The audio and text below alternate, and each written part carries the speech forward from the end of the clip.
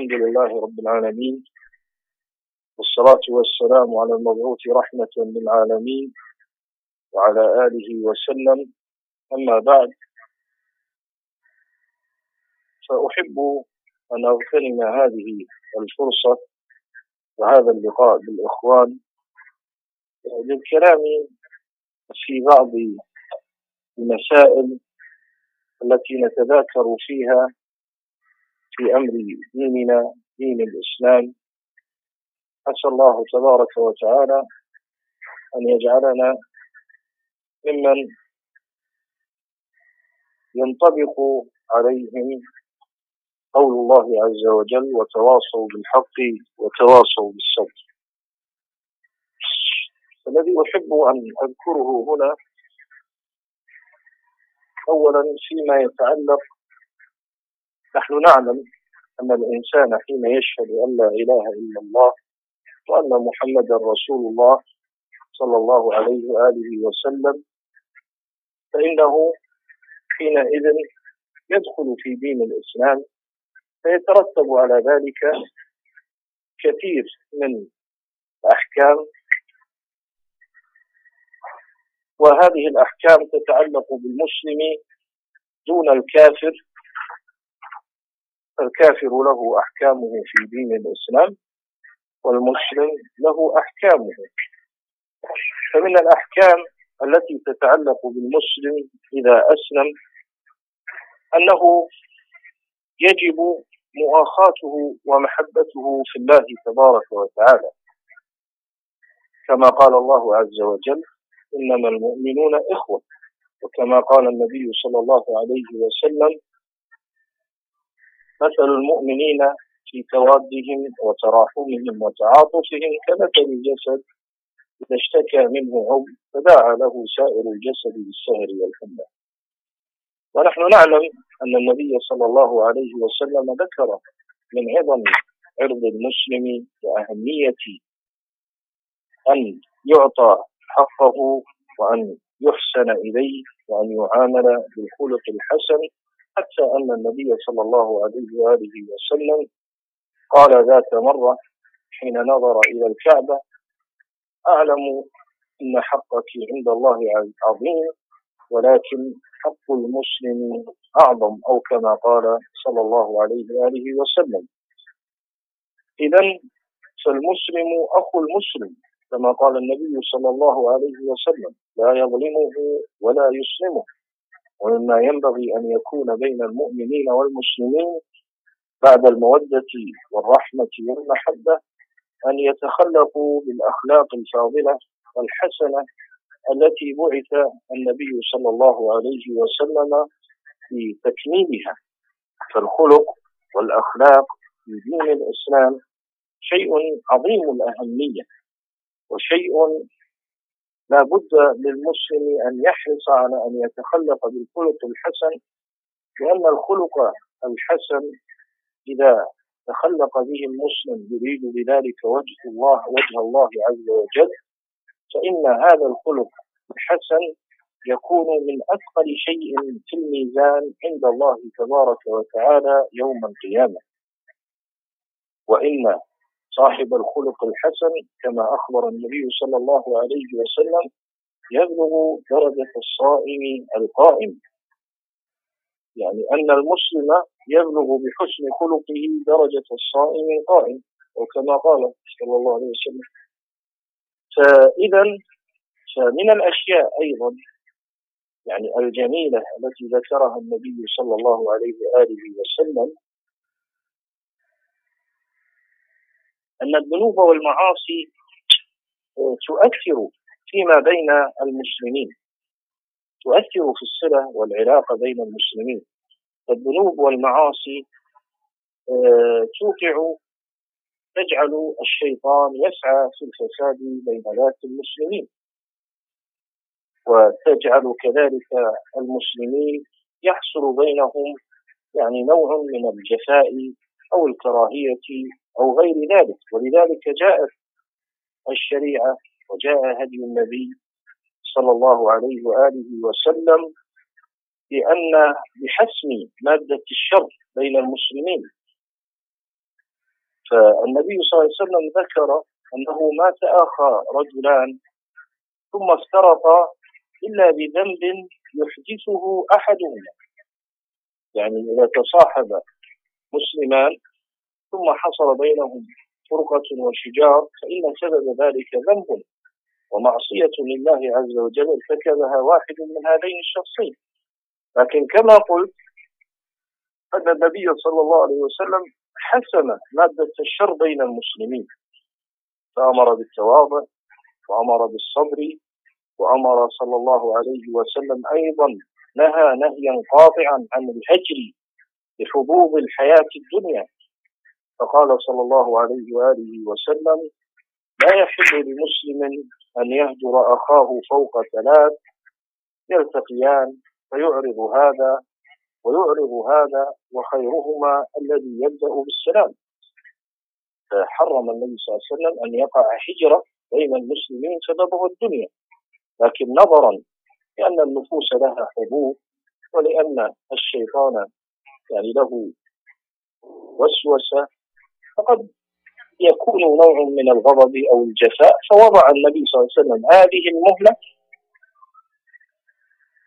وجعلها الحد الأقصى للمسلم في أن يهجر أخاه، ولا يحل له أن يهجره فوق ذلك، ثم رغب صلى الله عليه وسلم في أن يبدأ أحدهما. ولذلك قال الله عز وجل: والكاظمين الغيظ والعافين عن الناس. وقال النبي صلى الله عليه وآله وسلم: ما ازداد عبد بعفو إلا عزا، ما ازداد عبد بعفو إلا عزا، ما ازداد عبد بعفو إلا عزا. بل بلغ من تعظيم حرمة الهجر بين المسلمين أن النبي صلى الله عليه وسلم قد شبه هجر المسلم إلى سنة كقتله. يعني إذا هجر المسلم أخاه المسلم يعني سنة كاملة، قال النبي صلى الله عليه وسلم أن ذلك كقتله من عظم هذا الجرم. ولذلك حتى النبي صلى الله عليه وسلم على الأخوة، وحتى صلى الله عليه وسلم على الصبر، وحتى صلى الله عليه وسلم على مكارم الأخلاق. وما زال أهل العلم تبعا لوصايا النبي صلى الله عليه وسلم يحثون على ذلك. ولذلك أيضا حرم الله تبارك وتعالى كل ما يفسد ذات بين المسلمين، بعد أن بين يعني أيضا حرمة المسلم وحق المسلم ووجوب الصبر عليه وحسن الخلق معه وإكرامه، حتى قال صلى الله عليه وسلم: من كان يؤمن بالله واليوم الآخر فليكرم ضيفه. وحتى على الكلام الطيب الحسن الذي يسد منافذ الشيطان، كما قال الله تبارك وتعالى: قل لعبادي يقولوا التي هي أحسن إن الشيطان ينزغ بينهم. فكما أنه يعني رتب هذا الترتيب الشريعة المحكمة البالغة، فكذلك سد منافذ الشر. فحرم الله تبارك وتعالى الغيبة والنميمة بين المسلمين، أن يذكر المسلم كما قال النبي صلى الله عليه وسلم في غيبته بالشر وبما يكره، كما قال صلى الله عليه وسلم. والسعي بمثل هذا الكلام، فإن تحريم الغيبة والنميمة من محاسن هذه الشريعة الكاملة المطهرة التي تحيط المسلمين جميعا بسياج متين يمنع أن يدخل الشيطان فيفسد ذات بينهم. بل إن الله تبارك وتعالى حرم أن يصار إلى القول الغير ثابت في حق المسلمين ثم يتناقل بين الناس، فإن هذا أيضا من الأمر الذي يفسد ذات بين المسلمين. وفساد ذات بين المسلمين وصفها النبي صلى الله عليه وسلم بالحالقة، وقال صلى الله عليه وسلم: إنها لا تحلق الشعر ولكن تحلق الدين. فكثير من الأحكام الشرعية كلها جاءت من أجل أن يكون بين المسلمين المحبة في الله وحسن الخلق وإكرام الوفادة وتحسين الخلق والصبر على الأذية، فكل ذلك مطلوب حتى يكون المسلمين على الصفة التي ترضي الله عز وجل. وجعل الله تبارك وتعالى بينهم من الحقوق ما يطول ذكره، والأحاديث في هذا والآيات كثيرة جدا، فهذا أمر لا بد من التنبه له في حق المسلم في نفسه وفي حق المسلمين جميعا. ولا بد على المسلم التقي خاصة صاحب السنة يجب أن يتحلى بهذه الصفات الكريمة كلها. لماذا؟ لأنها من الأحكام الواجبة شرعا وبعضها مستحب. يجب على المسلم خاصة صاحب السنة، لأن السنة مبناها على الجماعة والألفة والمحبة، وليس مبناها على الفرقة والاختلاف والتفرق. هذه مسألة. يكفي الآن ولا أستمر؟ طيب شيخ، يعني وترجم. توكل على الله. بارك الله. Shaykh Hafidahullah Ta'ala, he began by greeting the brothers and the sisters with the greeting of Islam and mentioning that the praise is for Allah, the Lord of the worlds, and he beseeched Allah to send the salah and the salam upon the mercy of all the creation. And the Shaykh, he mentioned that he loves to mention in this gathering some matters that we can study amongst ourselves and go over amongst ourselves. And he asked that Allah Azza wa Jal make us from amongst those who his statement is applicable to when he stated, and those who encourage one another with the truth, and those who encourage one another with patience. The Shaykh, he mentioned, Hafidullah Ta'ala, he said, I love to mention some important matters, and the first matter is that when an individual testifies to La ilaha illallah Muhammad Rasulullah, this is how the individual enters into the fold of Al-Islam. The testimony of none has the right to be worshipped except for Allah, and that Muhammad sallallahu alayhi wa sallam is the messenger of Allah. This enters a person into the fold of Al-Islam. And once the person enters into the fold of Al-Islam, there are rules and regulations that are applicable to him. Rules and regulations that are binding upon the Muslim, which are not upon the disbeliever, for there are rules and regulations that are specific for the disbeliever. And from that, it is obligatory upon the Muslims to have amongst themselves a brotherhood and sisterhood and love each other for the sake of Allah Azza wa Jal. As Allah Azza wa Jal, he mentioned that the believers are nothing but brothers. And the Prophet sallallahu alayhi wa sallam mentioned that the example of the believers in relation to their love and mercy amongst one another is the example of the body, that when one part aches or has an ailment, then every other part of the body complains of insomnia and fever. And it is upon us, or the Shaykh mentioned, it is important for us that we give the Muslim his rights. It is important for us that we give the Muslims their rights that they have upon us.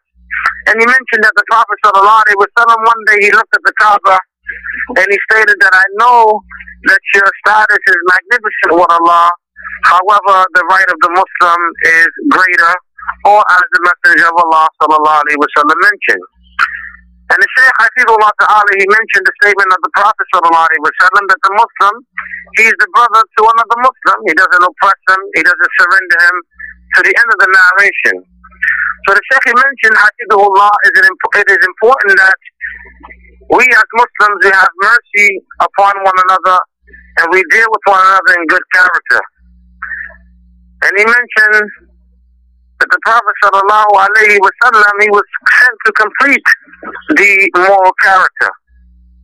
And we see from that which has been taught to us by the Prophet sallallahu alaihi wasallam that it is a must amongst the Muslims that they behave with one another with this very great and beautiful moral character. And it is upon, or as the Prophet sallallahu alaihi wasallam mentioned, that good character is heaviest upon the scales on the day of judgment. And the Prophet sallallahu alaihi wasallam mentioned that the one who has good character, that he is on the status of the one who prays all day, or who prays all night, and he fasts all day. And the Shaykh mentioned that there are beautiful matters that have been mentioned by the Prophet sallallahu alaihi wasallam in connection to how the Muslims are to deal with one another and the rights the Muslims have over one another. And the Shaykh mentioned that it should be known that which causes division and separation amongst the Muslims is the sins that are committed by the Muslims. Because by way of the sins and the disobedience to Allah, it opens up the door for the shaitan to come in between the brothers and to bring about amongst them that which is disliked and that which entails harshness in a manner that is not befitting.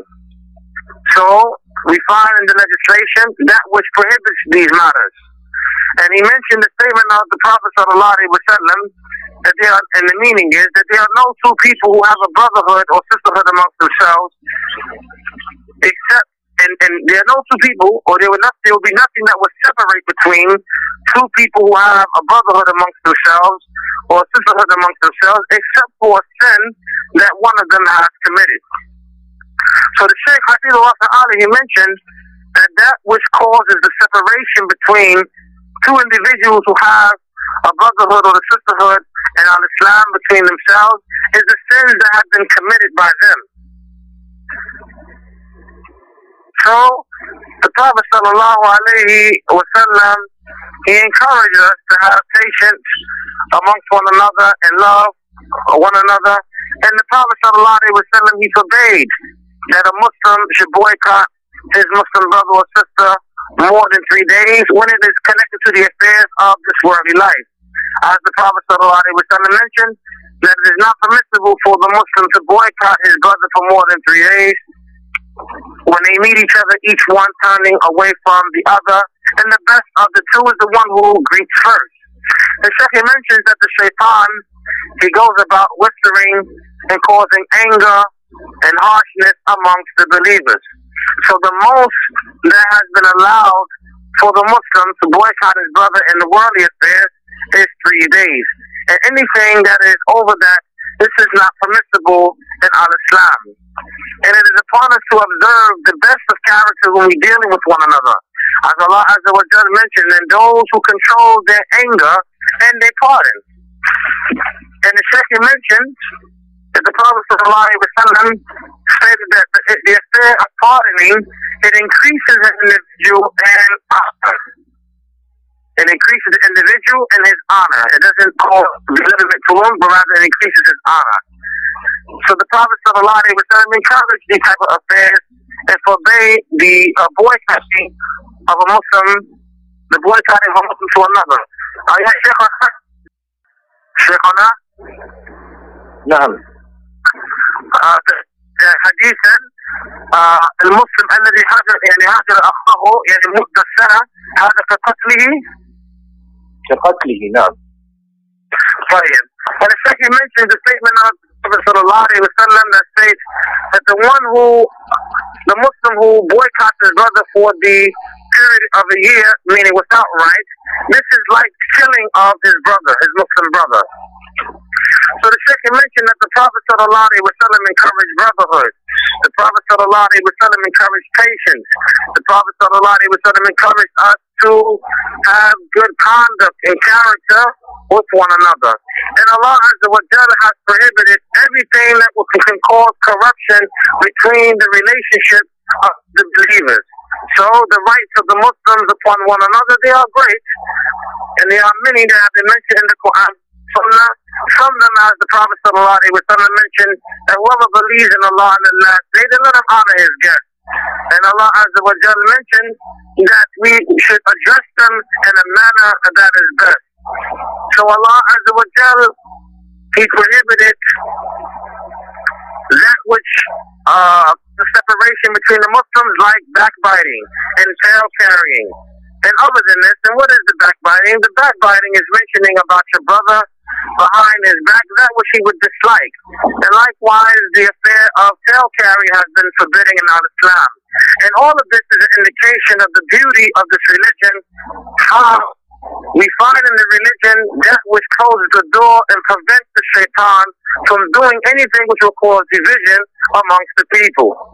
The Shaykh Hafidhullah Ta'ala, he mentioned the dangers of the individuals who go around spreading the tales and involving themselves in backbiting from those who are corrupt.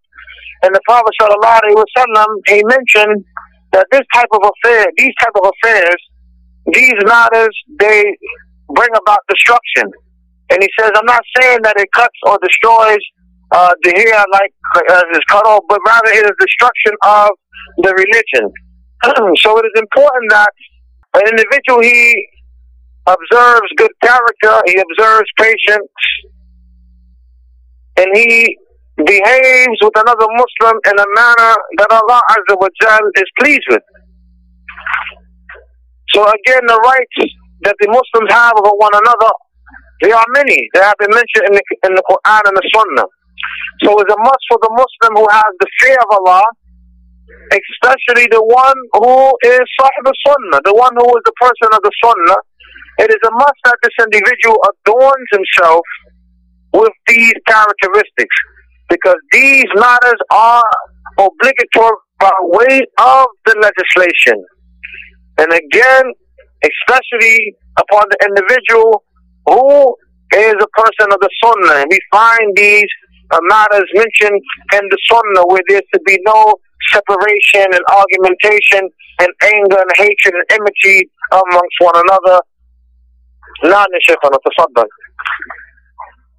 نعم، هذا يعني كلام مختصر فيما يتعلق في المسلم وحق المسلم والأخلاق. طبعا يعني طبعا هنا ولا نترك هذه المسألة، لكن الذي ننتقل إليه أن إذا كان هذا هو المسلم حقه بهذه المثابة، إذا كان المسلم من حيث هو مسلم حقه بهذه المنزلة وبهذا القدر وبهذه المثابة العظيمة التي سمعنا طرفا من بعض أحاديث النبي صلى الله عليه وسلم فيها، فكيف إذا كان هذا المسلم عالما من علماء المسلمين؟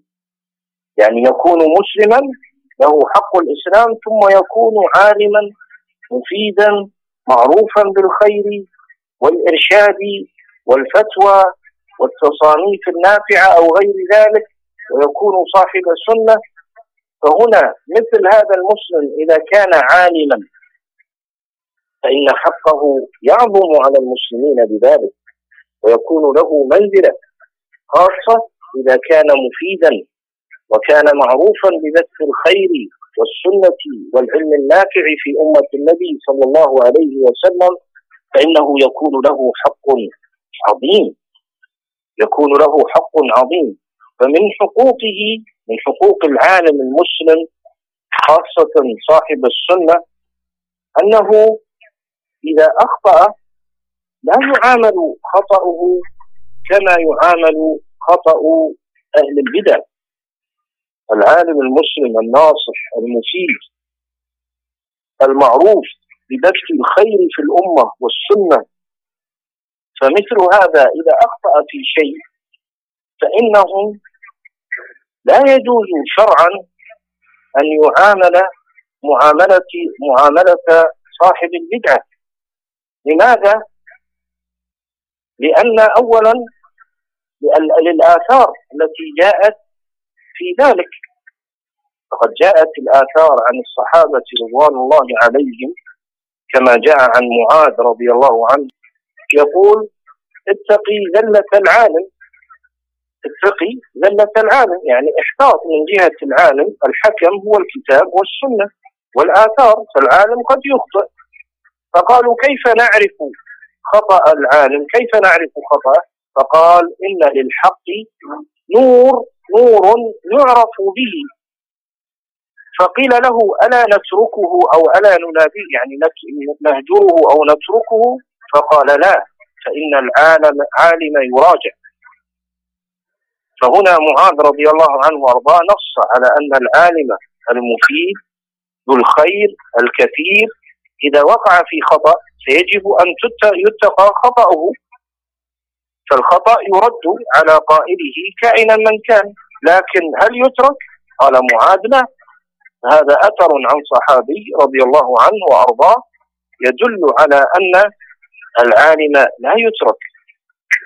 كذلك روي عن الإمام سعيد بن المسيب رحمه الله تعالى من التابعين أنه قال: إنه ليس من شريف ولا عالم ولا ذي فضل إلا وفيه عيب، ولكن من الناس من لا ينبغي أن تذكر عيوبه. قال الإمام سعيد بن المسيب رحمه الله: إنه ليس من شريف ولا عالم ولا ذي فضل إلا وفيه عيب، ولكن من الناس من لا ينبغي أن تذكر عيوبه.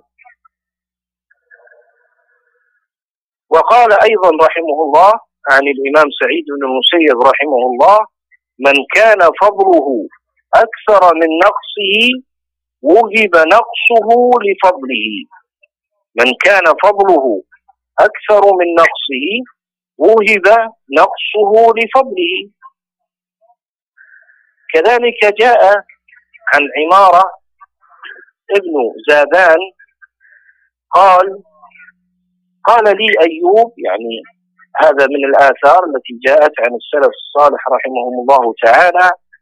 قال أيوب، قال عن عمارة بن زادان قال لي أيوب: إذا كان الرجل صاحب سنة وجماعة فلا تسأل عن أي حال كان فيه.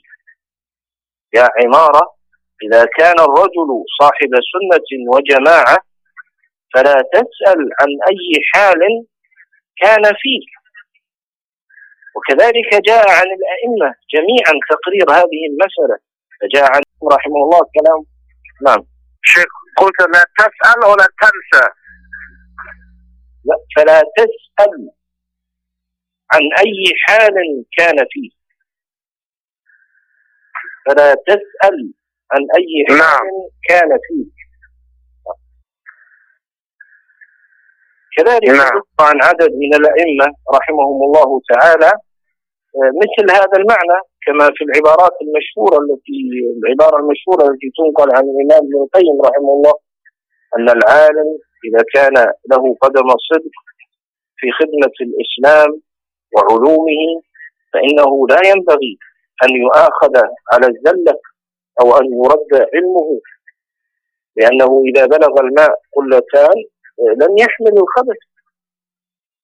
وهذا الذي جرى عليه عمل السلف الصالح رحمهم الله تعالى. فالسلف الصالح كلهم متفقين، السلف الصالح رحمه الله كلهم متفقين على أن العلماء كما قال الإمام مالك كل يؤخذ من قوله ويترك، كما قال الإمام مالك في خلاف أهل العلم إنما هو خطأ وصواب.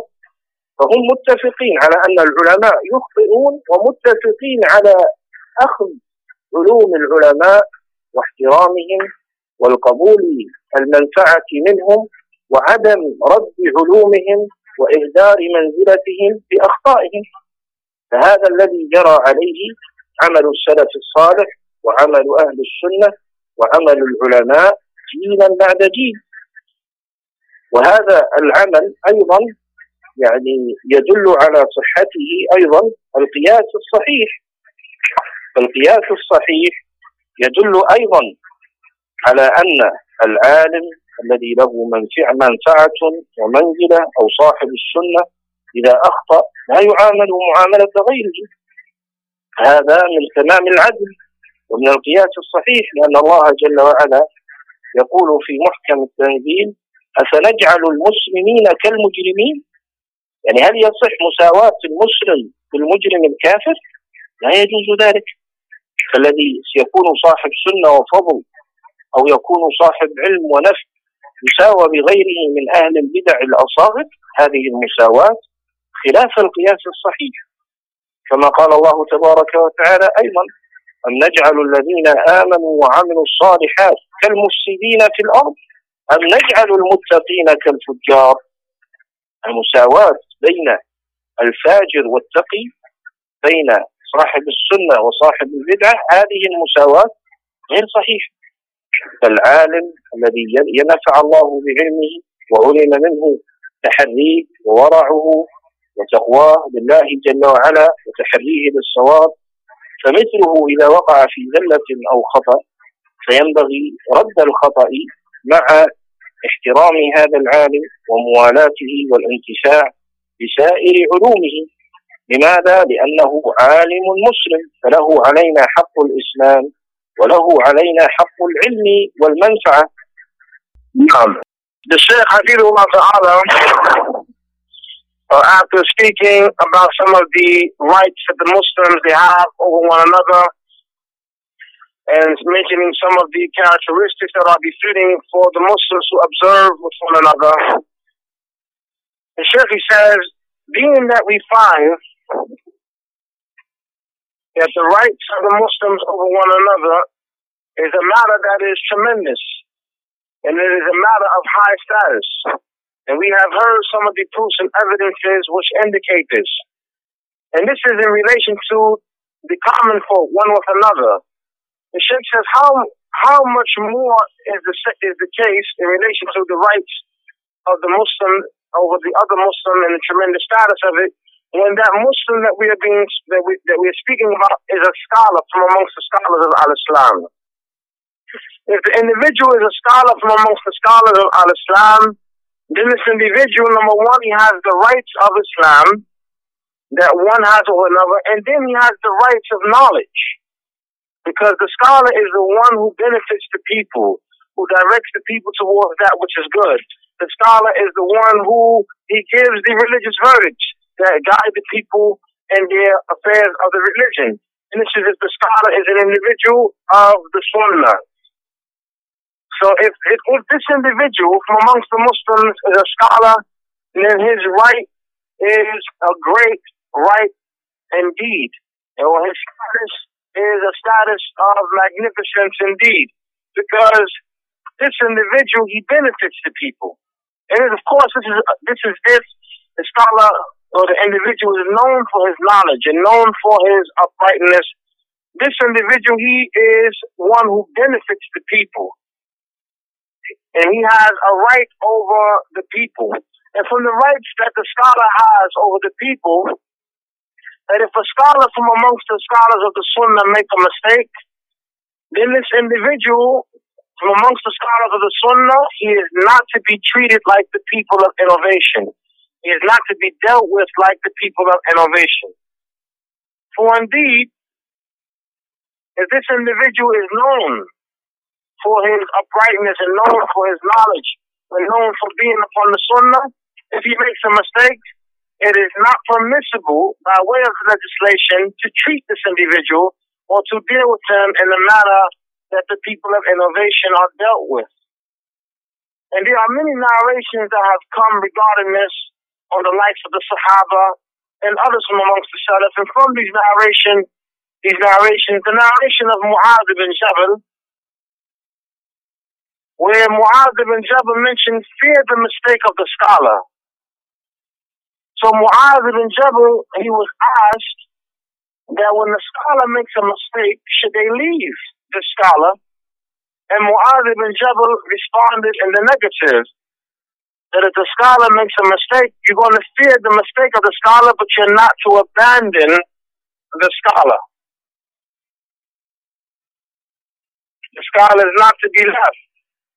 Rather, if the scholar makes a mistake, the mistake is to be pointed out to the scholar, but the scholar is not to be abandoned, being that he is an individual who is a person of the Sunnah.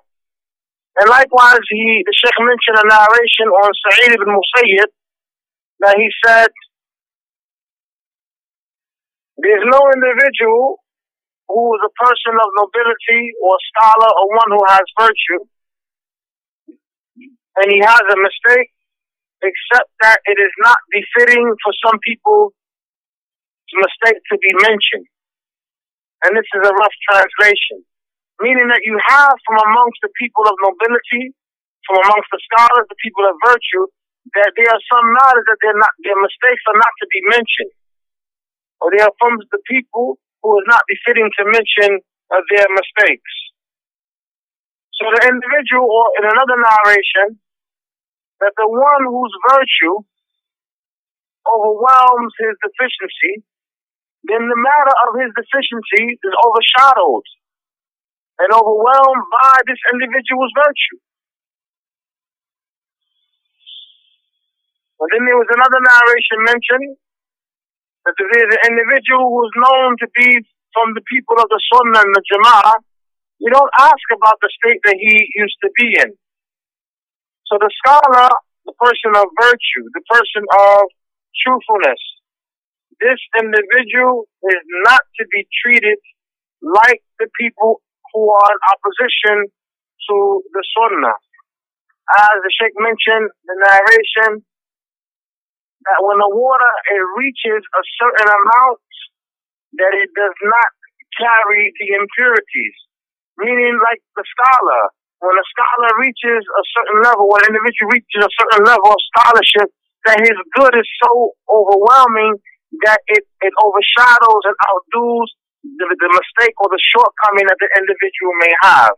And the Shaykh Hafidullah Ta'ala mentioned that the scholars are in agreement that every individual, his statement is accepted or rejected, as mentioned by Al-Imam Malik rahimahullah ta'ala, that everyone's statement is accepted or rejected except for the Prophet sallallahu alaihi wasallam.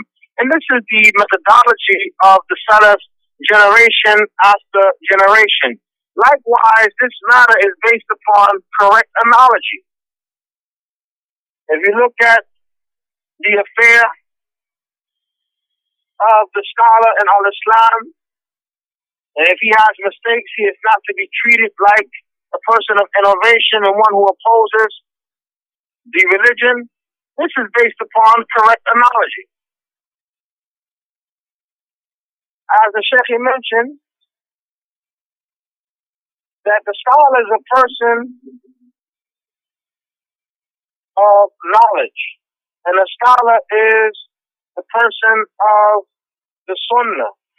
And a person who is an individual of knowledge who brings about benefit for the people, treating this individual as you would treat a person of innovation, this opposes correct analogy.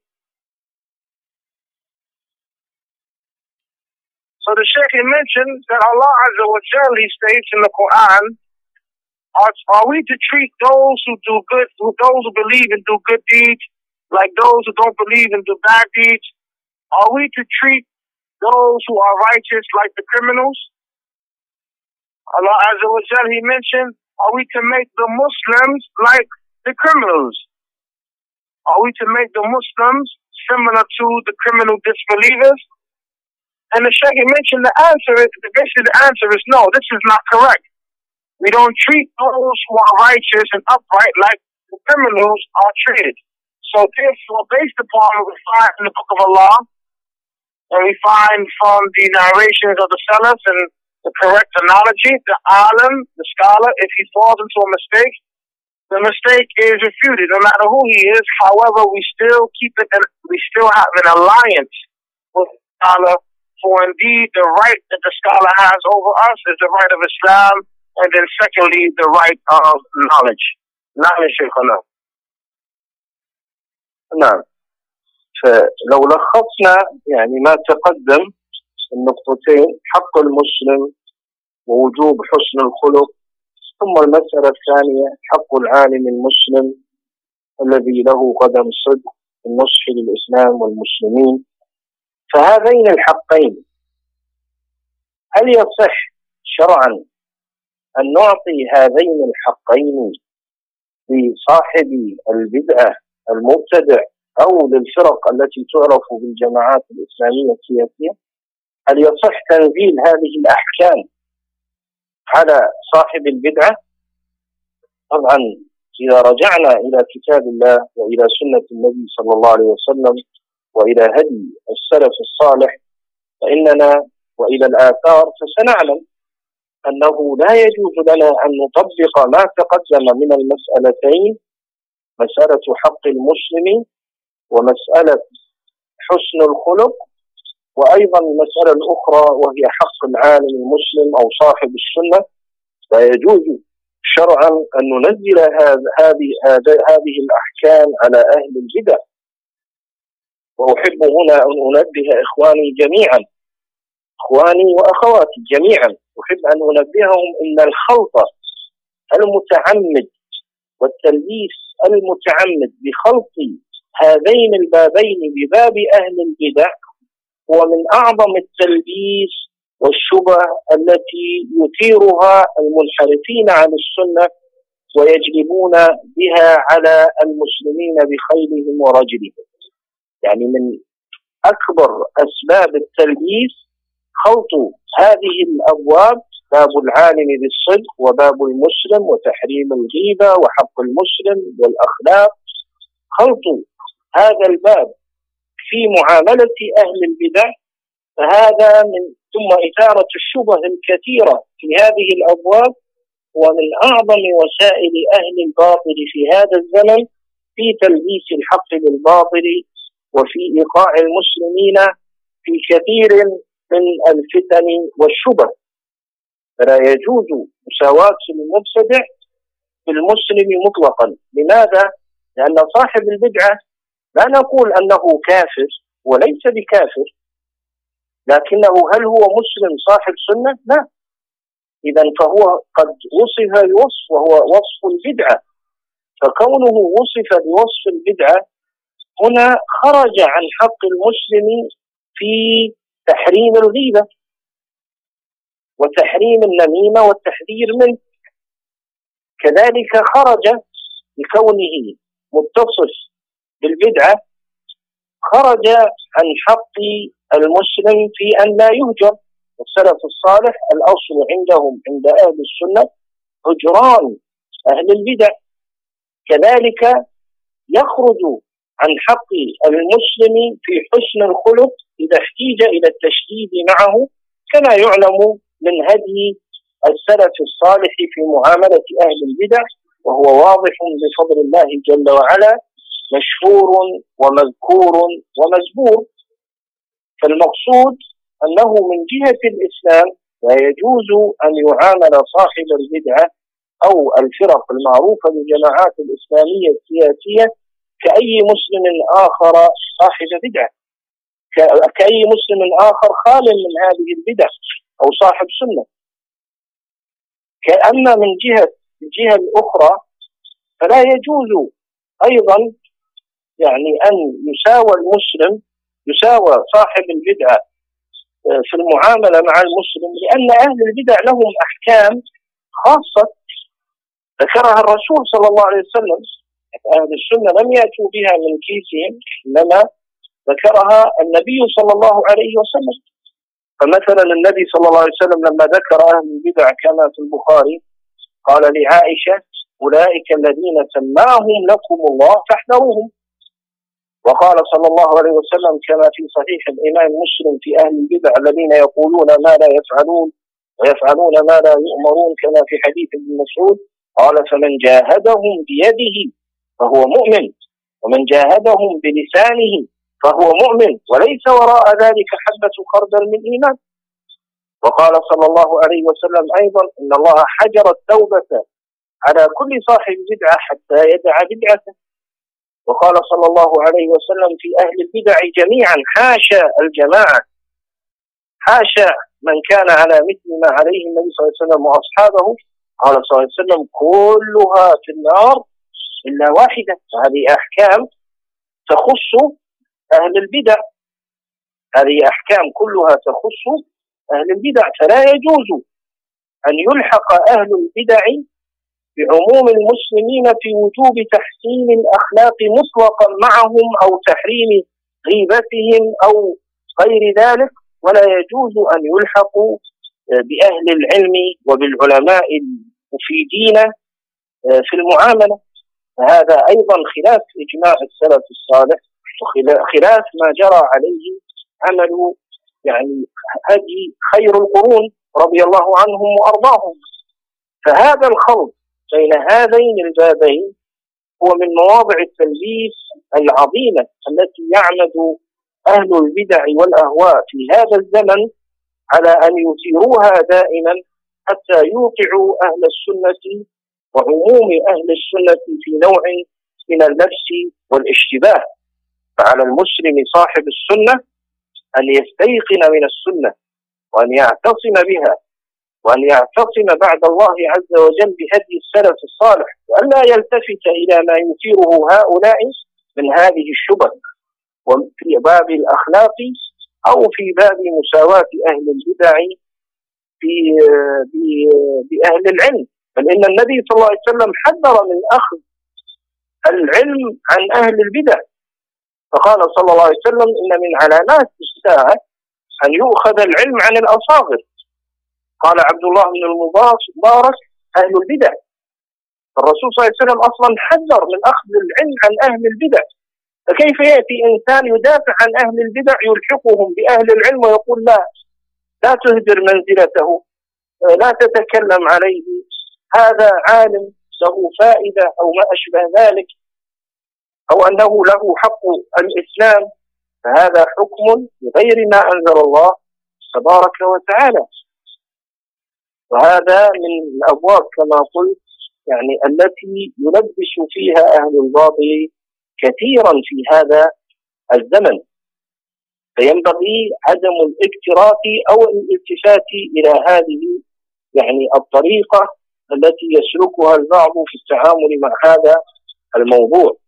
فأهل البدع لا يلحقون بأهل العلم، أهل البدع لا يلحقون بأهل العلم. من الظلم للإسلام ومن الظلم للسنة ومن الظلم لأهل العلم أن يلحق بهم أهل البدع، كما تسمعون كثيرا مثلا يقول لك مثل ما يعني النووي رحمه الله وابن حجر رحمه الله، إذن ينبغي أن نعامل سيد قطب وعبد الرحمن عبد الخالق. ما الذي أتى بسيد قطب وعبد الرحمن عبد الخالق ليقارن بالنووي وابن حجر؟ هذين عالمين جليلين لهما قدم صدق ومنفعة، ولهم كتب ولهم شروح ولهم أشياء مفيدة انتفعت بها الأمة، وإن كان لهم أخطاء ردها أهل العلم بفضل الله عز وجل. أخطاؤهم محدودة وأخطاؤهم معروفة واتقاها أهل العلم وحذروا منها، وفي نفس الوقت لم يعني يحرموا الأمة من الانتفاع بعلمهم. لكن سيد قطب وعبد الرحمن عبد الخالق ما العلوم النافعة التي بثوها في الأمة؟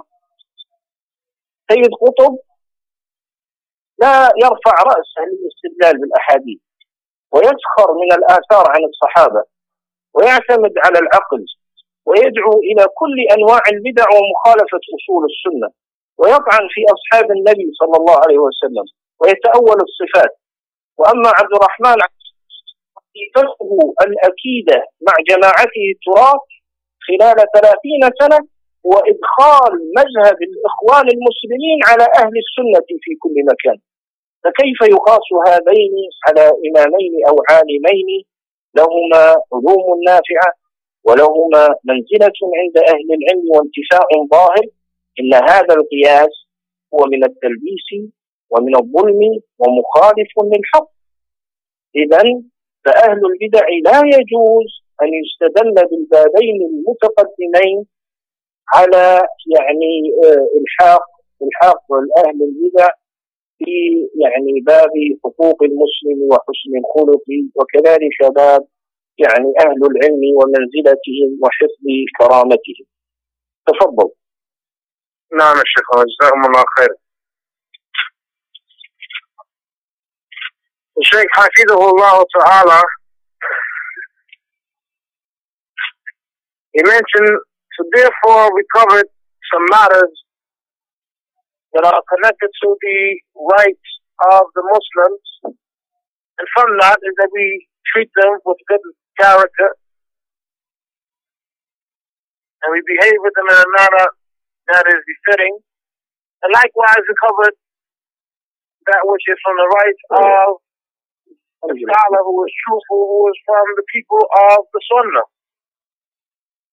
That which is due to these two categories of people: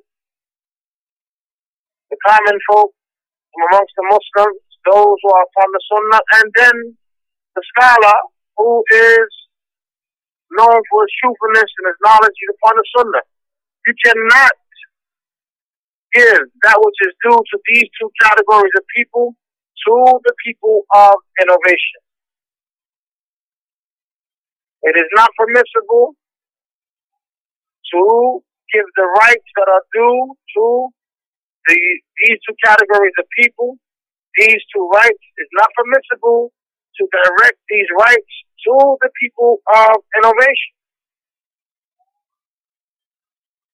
And that which we find taking place today, my brothers and sisters, which is done intentionally for the purpose to confuse and bring about doubts upon the people of the Sunnah, is that you find people who give these rights that have been mentioned to the people of innovation. And they mix the people of innovation with the people of the Sunnah, the people of the scholars, as a means of causing corruption and fitna amongst the Ummah. The Shaykh says, we're not saying that the innovator is a disbeliever. We're not saying that. But at the same time, the innovator is not a person of the Sunnah.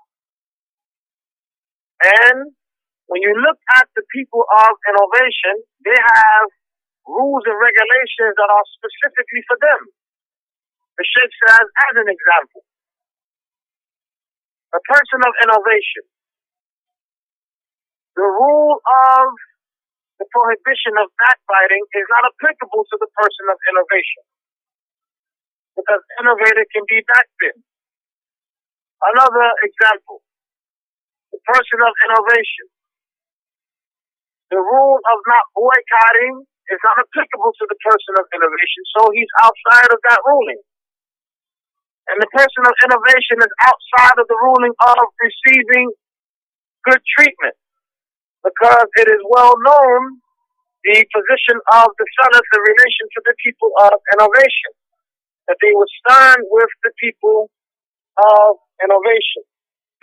So it's not permissible to treat the individuals from amongst the people of innovation, or the people of innovation and the groups of innovation, in a manner that we will treat the regular Muslims, those who are not upon innovation. So the people of innovation, as mentioned, they have specific rulings for them. As the Prophet sallallahu alaihi wasallam, he mentioned matters that are specifically for the people of innovation.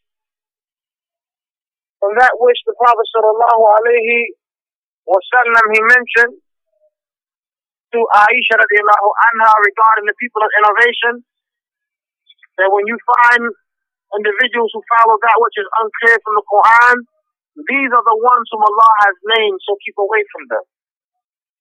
And also, when the Prophet sallallahu alaihi wasallam spoke about there will come a people who will speak with that which is not in accordance to the Sunnah and do that which they are not commanded, and whoever strives against these individuals with his hand, he's a believer. Whoever strives against these individuals with his tongue, he is a believer, and there is no iman after that.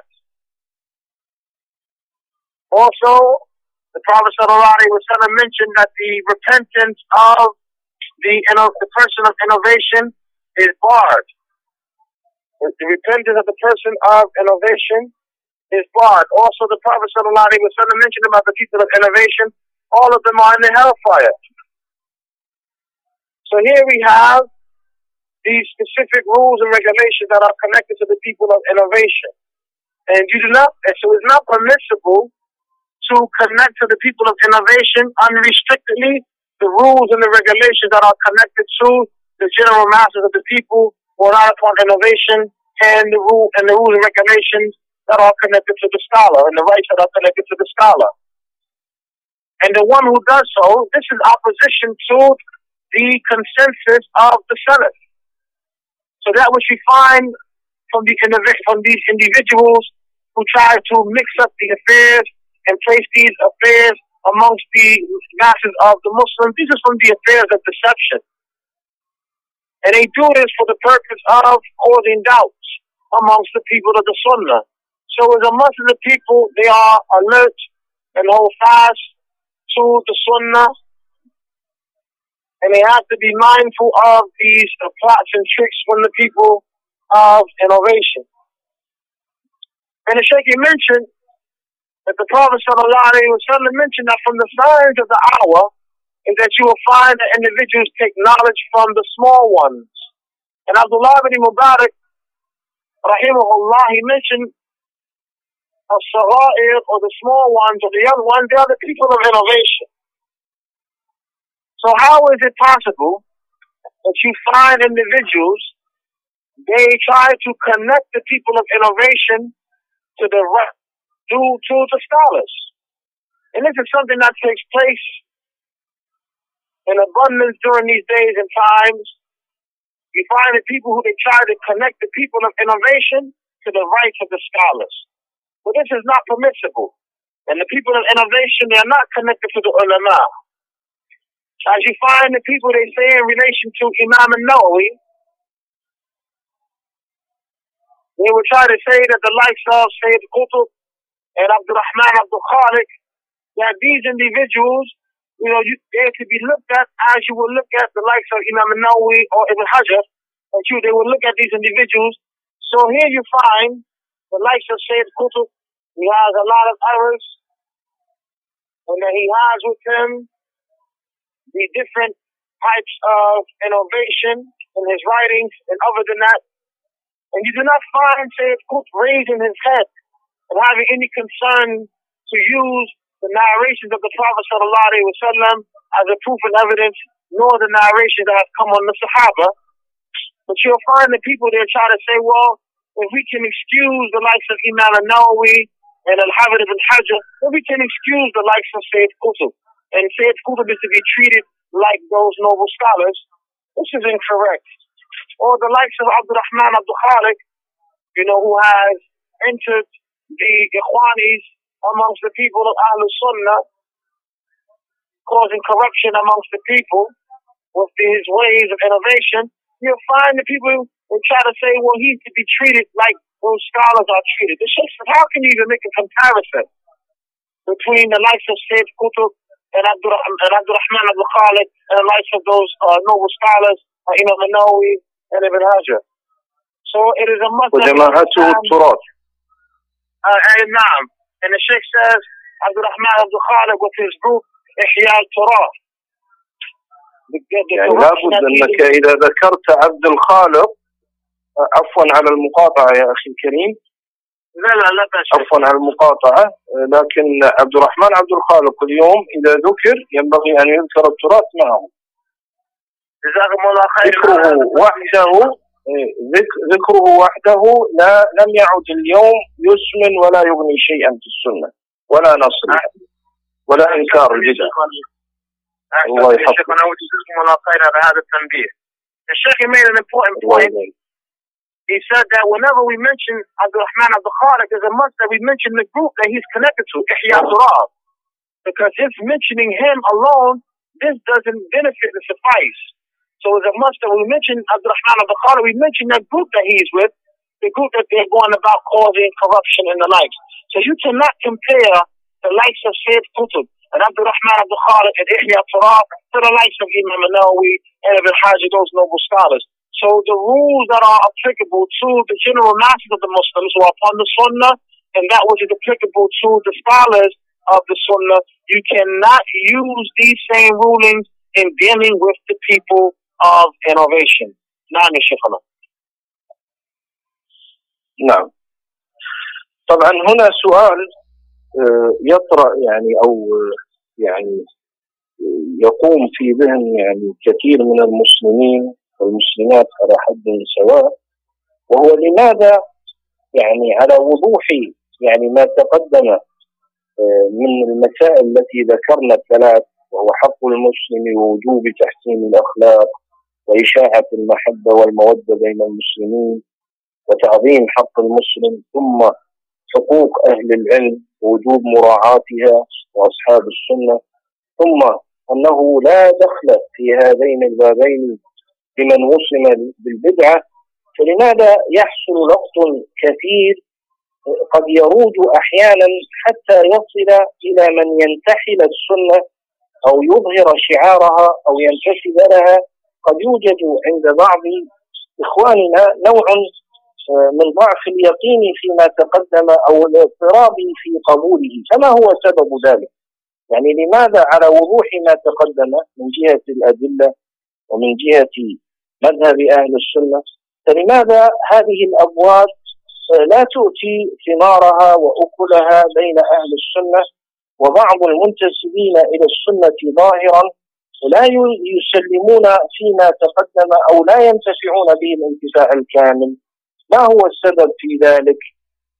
نعم، طبعا أعتقد والعلم عند الله تبارك وتعالى أن هناك ثلاثة أسباب. السبب الأول أن هناك تزعزع في اليقين، أو أن هناك أقوام لا يزالون مترددين في الحكم على الجماعات الإسلامية السياسية بأنها فرق. يعني لا يزال هناك من ينتسب إلى السنة غير منشرح الصدر، أو لا يريد أن، في الحقيقة ليست مسألة انشراح صدر، يعني نحن نحسن الظن جدا فتخوننا العبارة، وإلا في الحقيقة فإنه لا يقبل يعني أن يستسلم للأدلة الشرعية أن هذه الجماعات الإسلامية السياسية الموجودة اليوم كلها، سواء كانت إخوان، تراث، قطبيون إلى آخره، أن هؤلاء فرق، امتداد للفرق المنحرفة عن السنة. فلا يزال هناك أناس يترددون في قبول هذا الأمر، مع العلم أن هذه المسألة قد حسمت من قبل العلماء رحمهم الله تعالى. الشيخ عبد العزيز بن باز رحمه الله وصف هذه الجماعات بأنها فرق، الألباني رحمه الله وصفها بأنها فرق، الشيخ الفوزان حفظه الله تعالى وصفها كما في رسالته في المناهج الجديدة أنها فرق، الشيخ ربيع حفظه الله تعالى، الشيخ ربيع يعني ينهى أن يطلق عليها أنها جماعات إسلامية، يقول غلط، يقول هذا مصطلح لا ينبغي التسليم له ولا ينبغي أن يترك هكذا، بل ينبغي أن تسمى بما سماها الله والنبي صلى الله عليه وسلم وسماها أهل العلم، هذه فرق. كذلك الشيخ عبيد وغيرهم. علماء السنة متفقين على أن هذه الجماعات امتداد للفرق وليست من امتدادا لأهل السنة.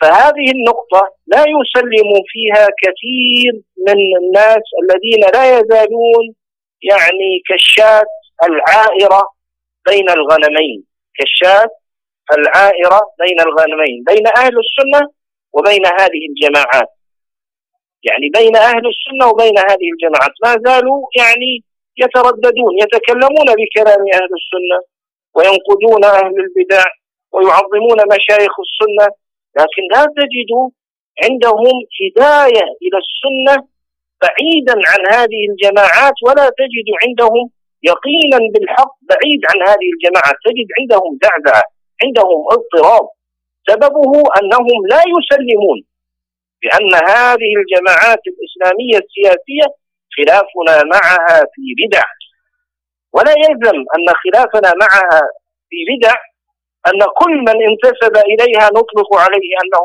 مبتدع كما يقول بعض الناس. لا، هذا غير صحيح. المقصود أن هذا السبب هو الذي يدفع بعض الناس إلى الزعزعة والاضطراب في هذا الباب. السبب الثاني هو وجود كثير يعني من الأفراد أو من الناس ينتمون إلى هذه الجماعات ويكونون يعني فيما يعلم يعني أنهم أهل خير وأهل إيمان وأهل رغبة في الخير، لكن عندهم جهل، عندهم عدم تفهم ببعض الأمور، تروج عليهم بعض الشبه. فوجود مثل هؤلاء الأفراد يدفع بعض الناس إلى أنه يعني نوعا ما يهون من الخلاف مع هذه الجماعات التراث وغيرها، حتى يعني في وجهة نظره أنه يهدي هؤلاء إلى الحق. وفي الحقيقة أن تهوين الخلاف مع التراث يجعل هؤلاء يستمرون في ضلالتهم، فهذا فيه غش وخيانة لهؤلاء وليس فيه نصح لهم. فمن حقهم علينا في دين الله تبارك وتعالى أن نكون واضحين وصريحين، وأن نبين لهم أن التراث على طريقة جماعة الإخوان المسلمين من حيث العموم.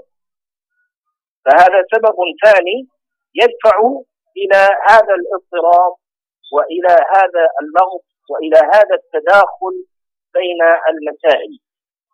والسبب الثالث أيضا، يعني هناك سبب ثالث، أن بعضهم يقرأ كلاما لأهل العلم يقول فيه مثلا كما يعني ينقل عن شيخ الإسلام ابن تيمية رحمه الله تعالى وغيره، يعني أن بعض أهل البدع قد يكون عندهم حسنات، وقد يكون عندهم أعمال صالحة، وقد يكون عندهم إيمان وسابقة جهاد، فيغفر الله عز وجل لهم ويكون لهم أحوال طيبة. فيقول هذا القائل أو يقول هؤلاء إن هذا دليل على أنه لا ينبغي أن نطلق القول بالتحذير من البدع مطلقا وبوصفها بأنها أشد من الكبائر مطلقا وغير ذلك. فهذا غير صحيح، هذا استدلال باطل وفاسد، لأن حال الشخص المعين هذه ترجع لهذا المعين. الحكم الكلي العام الذي نطق به النبي صلى الله عليه وسلم ينبغي أن يبقى على عمومه وإطلاقه. فالبدع عند أهل العلم بالاتفاق والإجماع شر من المعاصي مطلقا، فنطلق هذا الإطلاق ونحافظ على لغة سلفنا الصالح.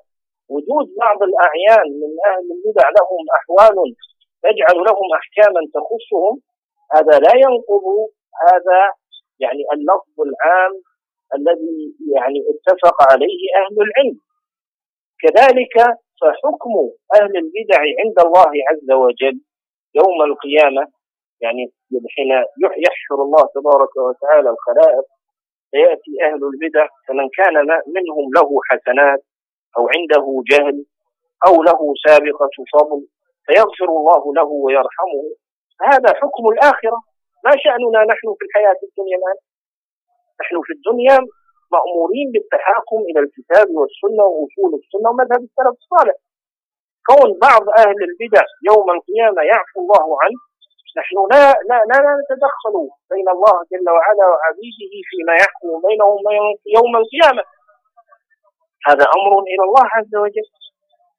فلا يصح أن يستدل ببعض كلام أهل العلم هنا أو هناك أن بعض أهل البدع قد يكون عنده خير أو حسنات أو غير ذلك فيغفر الله له أو يرحمه.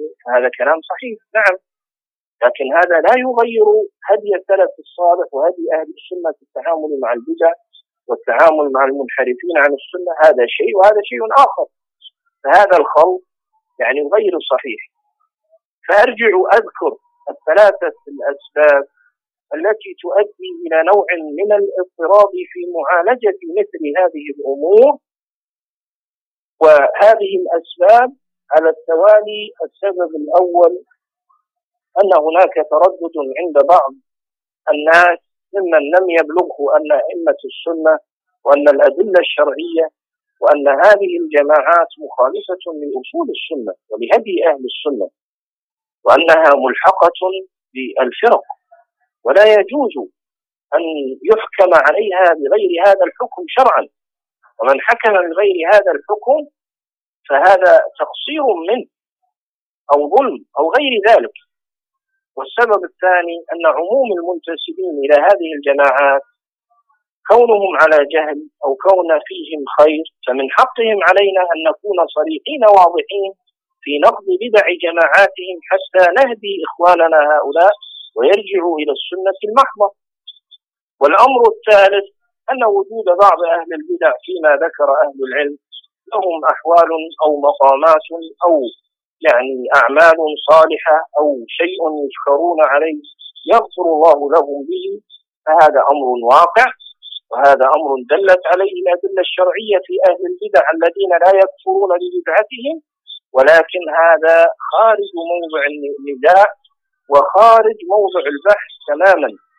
فهذا في حكمهم عند الله. أما في الدنيا فنحن مأمورين بظاهر السنة، وهذا الأمر قد نص عليه شيخ الإسلام ابن تيمية رحمه الله تعالى في المجلد العاشر السلوك صفحة 470 فنص رحمه الله أن العالم يعني العالم المجتهد إذا وقع في بدعة ينكر عليه. لماذا؟ لحق الإسلام. والمنافق يسكت عنه. لماذا؟ لأنه يظهر الإسلام ويبطن الكفر.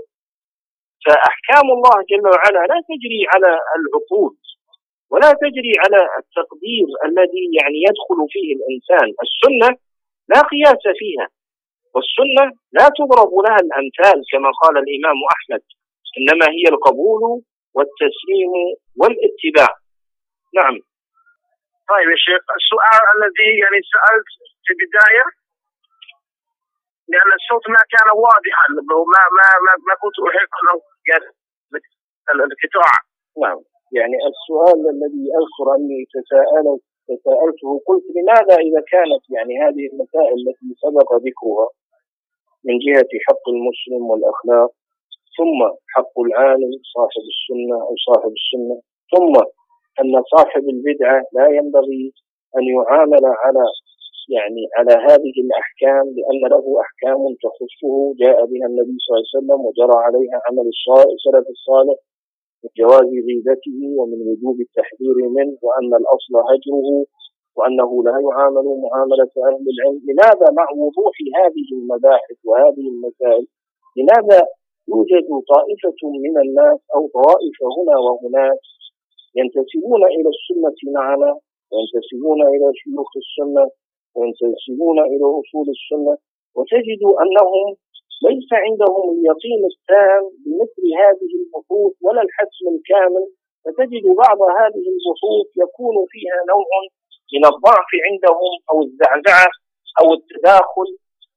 فما هو السبب في ذلك؟ يعني ما هو سبب يعني وجود ضعف اليقين أو الزعزعة أو الاضطراب أو غير ذلك يعني في قبول هذا الحق وهذه المسائل وتحكيمها كما أنزلها الله تبارك وتعالى وجرى عليها عمل السلف الصالح؟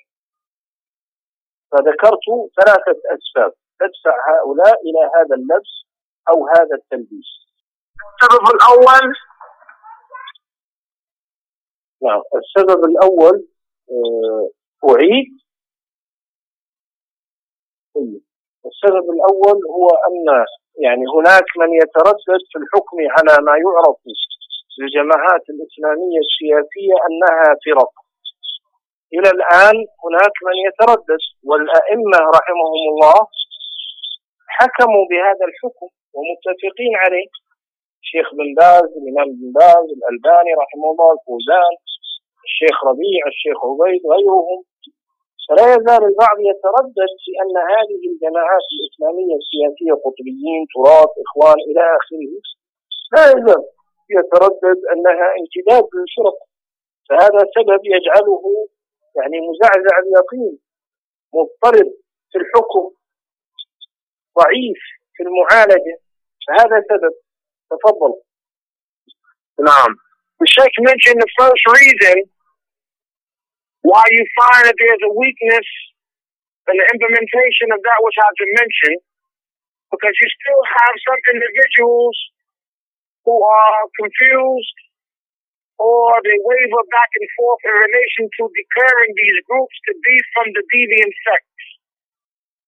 The Shaykh said that the scholars have declared these individuals to be from amongst the deviant sects, like the Ikhwanis. And the Shaykh mentioned this earlier, the likes of Al-Imam Ibn Baz, rahimahullah. He declared them to be from the firq. He declared them to be from the deviant groups. And Al-Imam Al-Albani, rahimahullah, he mentioned that they are from the deviant groups. Likewise, Shaykh Salih Fawzan, hafidhullah, he declared them to be from the deviant groups.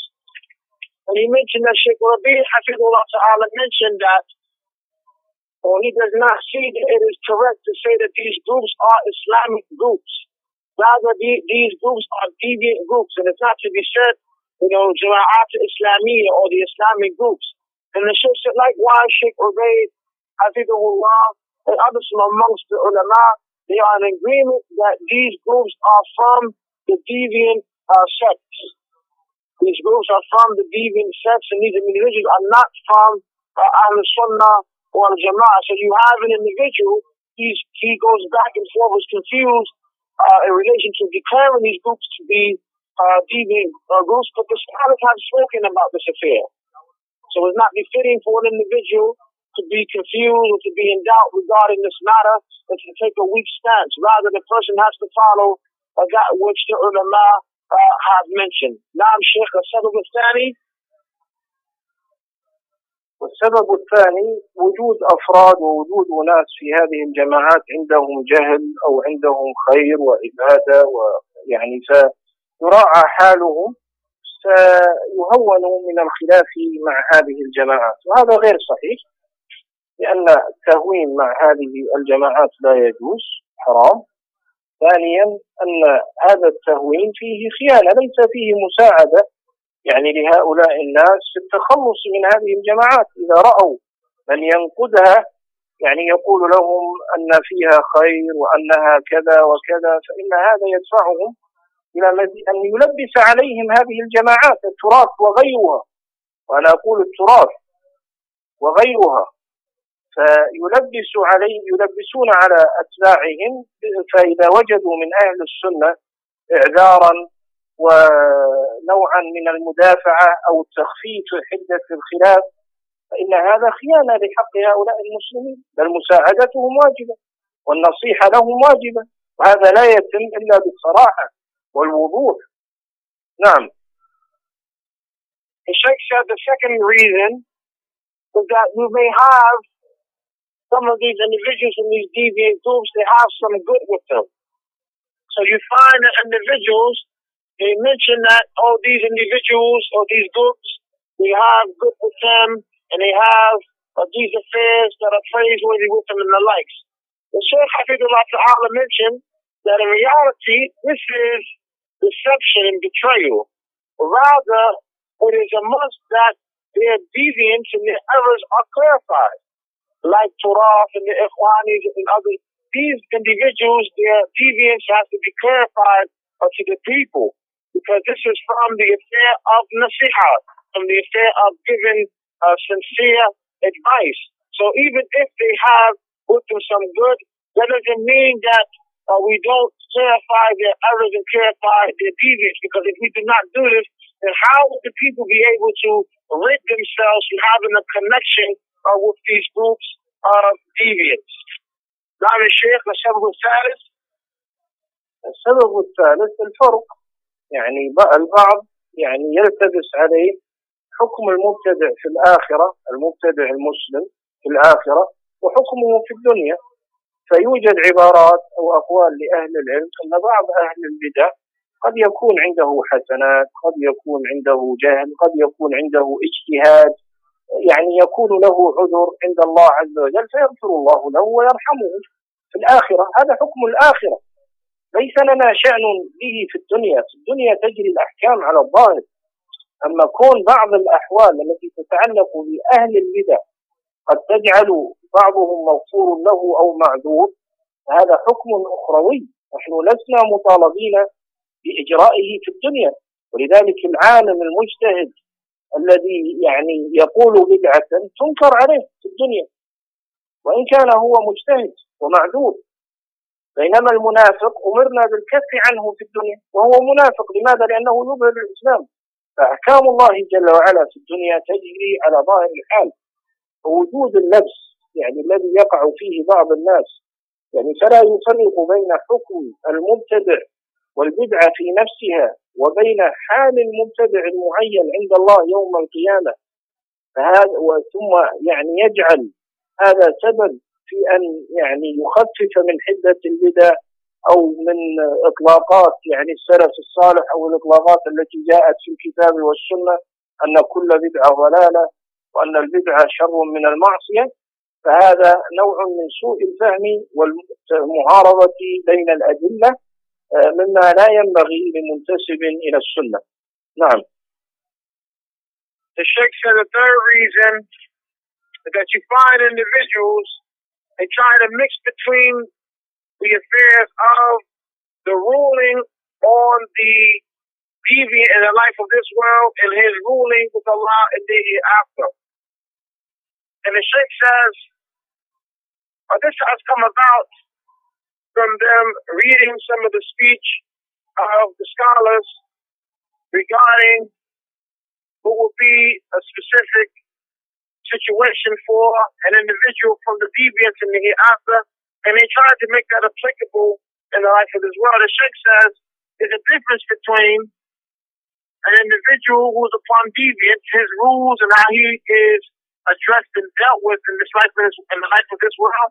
There's a difference between this and a difference between how Allah Azza wa Jalla will deal with them in the hereafter. As for the rules and regulations that are applicable in the life of this world, that we deal with the people accordingly to what we see from them outwardly, how they behave outwardly or how they are outwardly. This is how we deal with those individuals. So if an individual is upon innovation outwardly in the life of this world, then we deal with the individual accordingly. As for this individual's specific situation with Allah, if he was one who was mujtahid or he was striving and making ijtihad, then that affair is for the hereafter. You cannot mix between the two.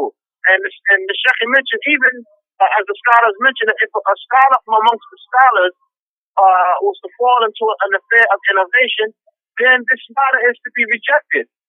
This matter is to be rejected, and he is to be refuted for that which he has fallen into of the innovation.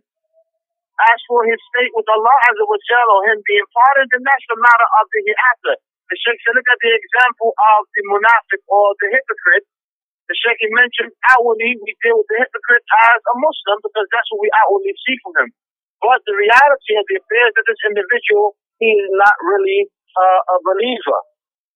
So you find individuals, as the Shaykh had mentioned, they would say that this individual has good, or this individual has done such and such a striving, and they use these affairs to say that we should not warn against this individual. This is what the Shaykh had mentioned earlier. They use these affairs to say that we should not warn against this individual. يا شيخ أنا ماذا ذكرت بالنسبة البدعة أشد من المعاصي؟ نعم، يعني أن البدع شر من المعاصي، هذا ينبغي أن يبقى على عمومه وعلى إطلاقه حتى يحصل به المنفعة، فلا يشكك فيه بأنواع من التشكيك بناء على أن يعني أحيانا بعض أهل المعاصي قد لا يكون معذورا، وبعض أهل البدعة قد يكون معذورا لسبب أو لآخر. يعني هذه النوع من البحوث التشكيكية في أصول السنة نهى عنها الإمام أحمد، قال السنة لا تضرب لها الأمثال ولا تضرب لها المقاييس. نعم.